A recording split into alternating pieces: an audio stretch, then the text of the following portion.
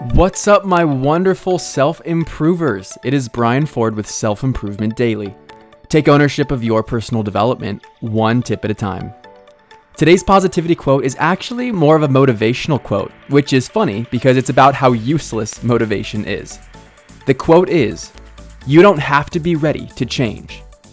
We all wait for the right time to feel ready in order to commit to doing something different. But that process of waiting for the right time often stalls our progress. We inherently have a negativity bias that will highlight all the reasons why we shouldn't or can't do something, sabotaging new ideas at the onset because it threatens the current comfort we're experiencing. That's why motivation is such a convenient excuse. We tell ourselves that there are conditions to when we can try something new. The primary misconception is, change doesn't actually come about because we want it to. It usually comes about because we have to. It's driven by necessity, and necessity does not require motivation. But as I mentioned, our brains work counter to this, and there are a few things that we can do to override it. The first is to act quickly.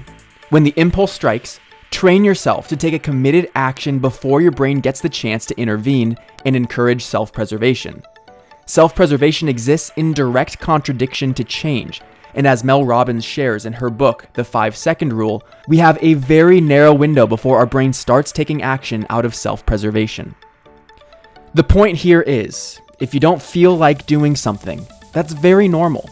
In fact, your brain is influencing you to do that. But you don't need to feel ready or motivated to do something in order to do it.